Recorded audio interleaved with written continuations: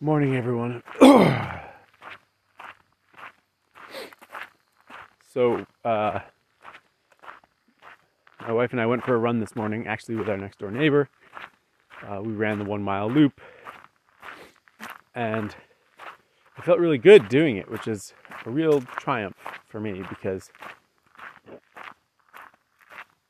I'm just getting into a space where running doesn't feel awful. And so to go for a run and to basically feel fine throughout the whole thing is a real change and really lovely. And I think speaks well to the pace that I'm holding myself to, which is in terms of ramping this stuff up, which is slowly ramping it up, but steadily doing so. I think running the laps around the common out front that I've been doing has been helpful because it turns out that's at a faster pace. And then we run the 1 mile, because it's more like half a mile. And so the running the 1 mile, that I actually found myself running at what my wife said was a pretty fast pace for the 1 mile, at least for her. And she runs 5-10 miles at a time. So that was encouraging for me. When I got done with it, my calves, particularly my left calf, was really sore. I think sore also from just previous days. I think particularly the fast running works my calves much more than anything else that I do. That the calves are the weak link for me right now. Thankfully, it's not shin splints, but it's just the muscles are achy, particularly where they connect at either end. And so, on my wife's suggestion, I took 15 minutes and lay down on the living room rug with a foam roller and rolled them out. And it was so painful, but they feel so much better now than they did before. And it's interesting to me.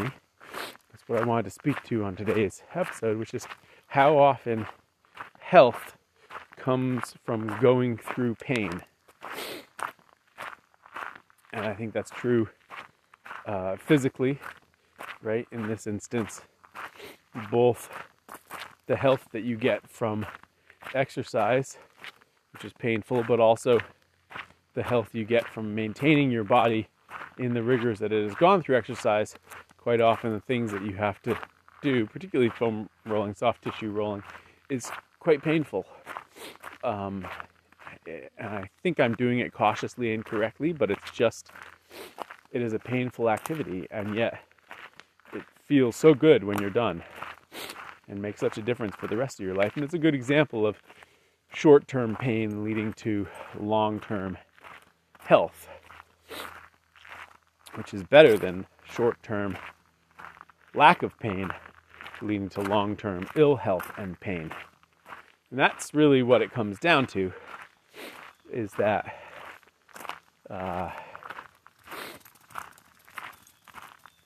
you have to feel pain at some point in your life. It's not a choice.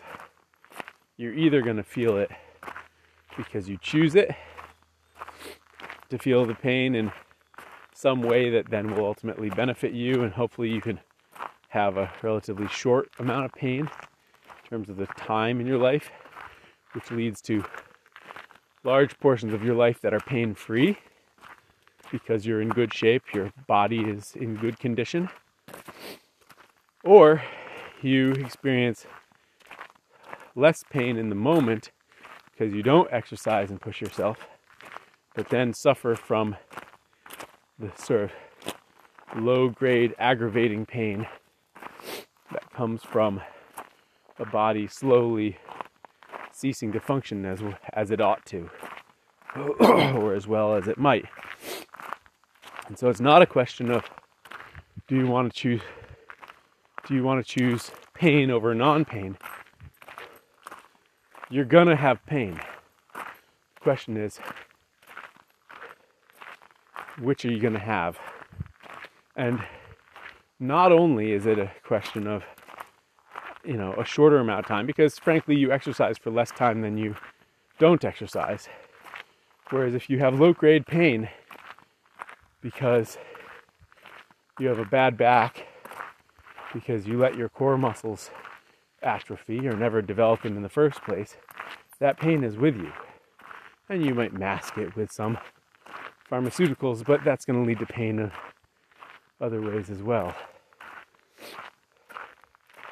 So you either embrace the pain, the short-term pain necessary to live a relatively pain-free existence, or you don't, and then you suffer the pain that comes from that.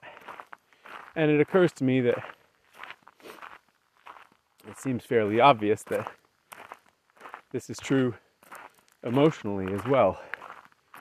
That so often we spend way more time worrying about something than the thing itself takes, right? We feel the pain of this talk that we need to have with someone, or we feel the pain as a consequence of not having talked with someone and then suffering some emotional pain, as opposed to handling whatever the situation is forthrightly and getting to a place where we are at peace. Hey, did you do that somewhere else? Come on.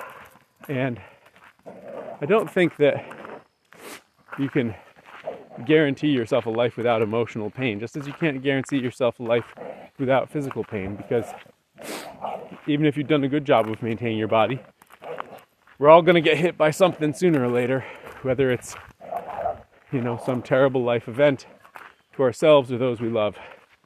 And the first is physical and perhaps emotional, and the second is emotional. And so the question is, to what extent are we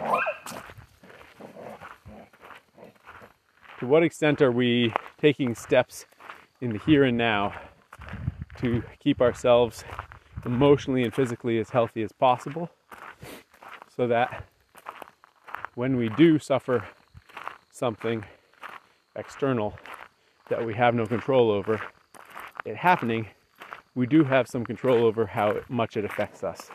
Not to say that we shouldn't be affected by things, but I hope to be someone, or I aspire to be someone, who handles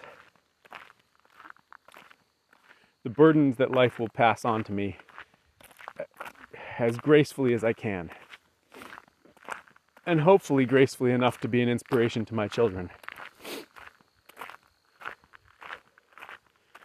And I know that for that to be true, I need to prepare myself as much as possible now for that eventual outcome, because it happens to all of us. Unless you're lucky enough to die first of something that doesn't linger. And should we call that luck? I'm not so sure. Certainly in that instance, you leave people behind you who then need to go through their own journey of healing to deal with that death. So I don't think there's any way out of this. I think we choose the pain, or it comes for us either way. And part of my goal to become in better and better shape from now into the future, as far into the future as I can extend that, is to better and better prepare myself for that inevitable happenstance.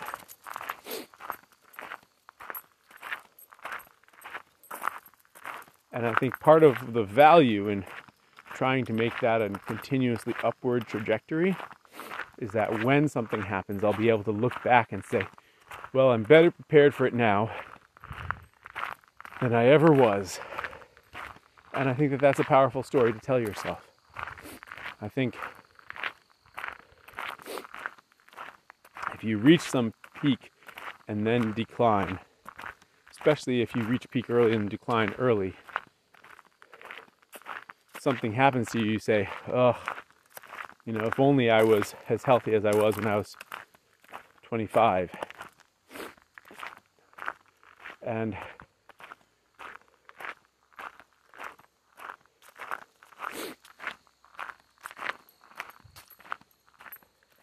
I think that there's a demoralizing aspect to that. And so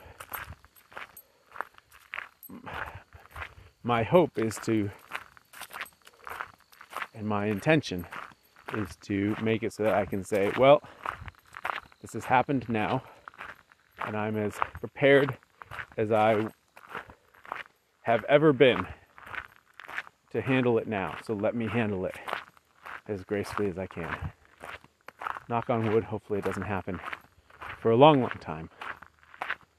But when it does, I intend to be ready. Thank you for listening. Talk tomorrow.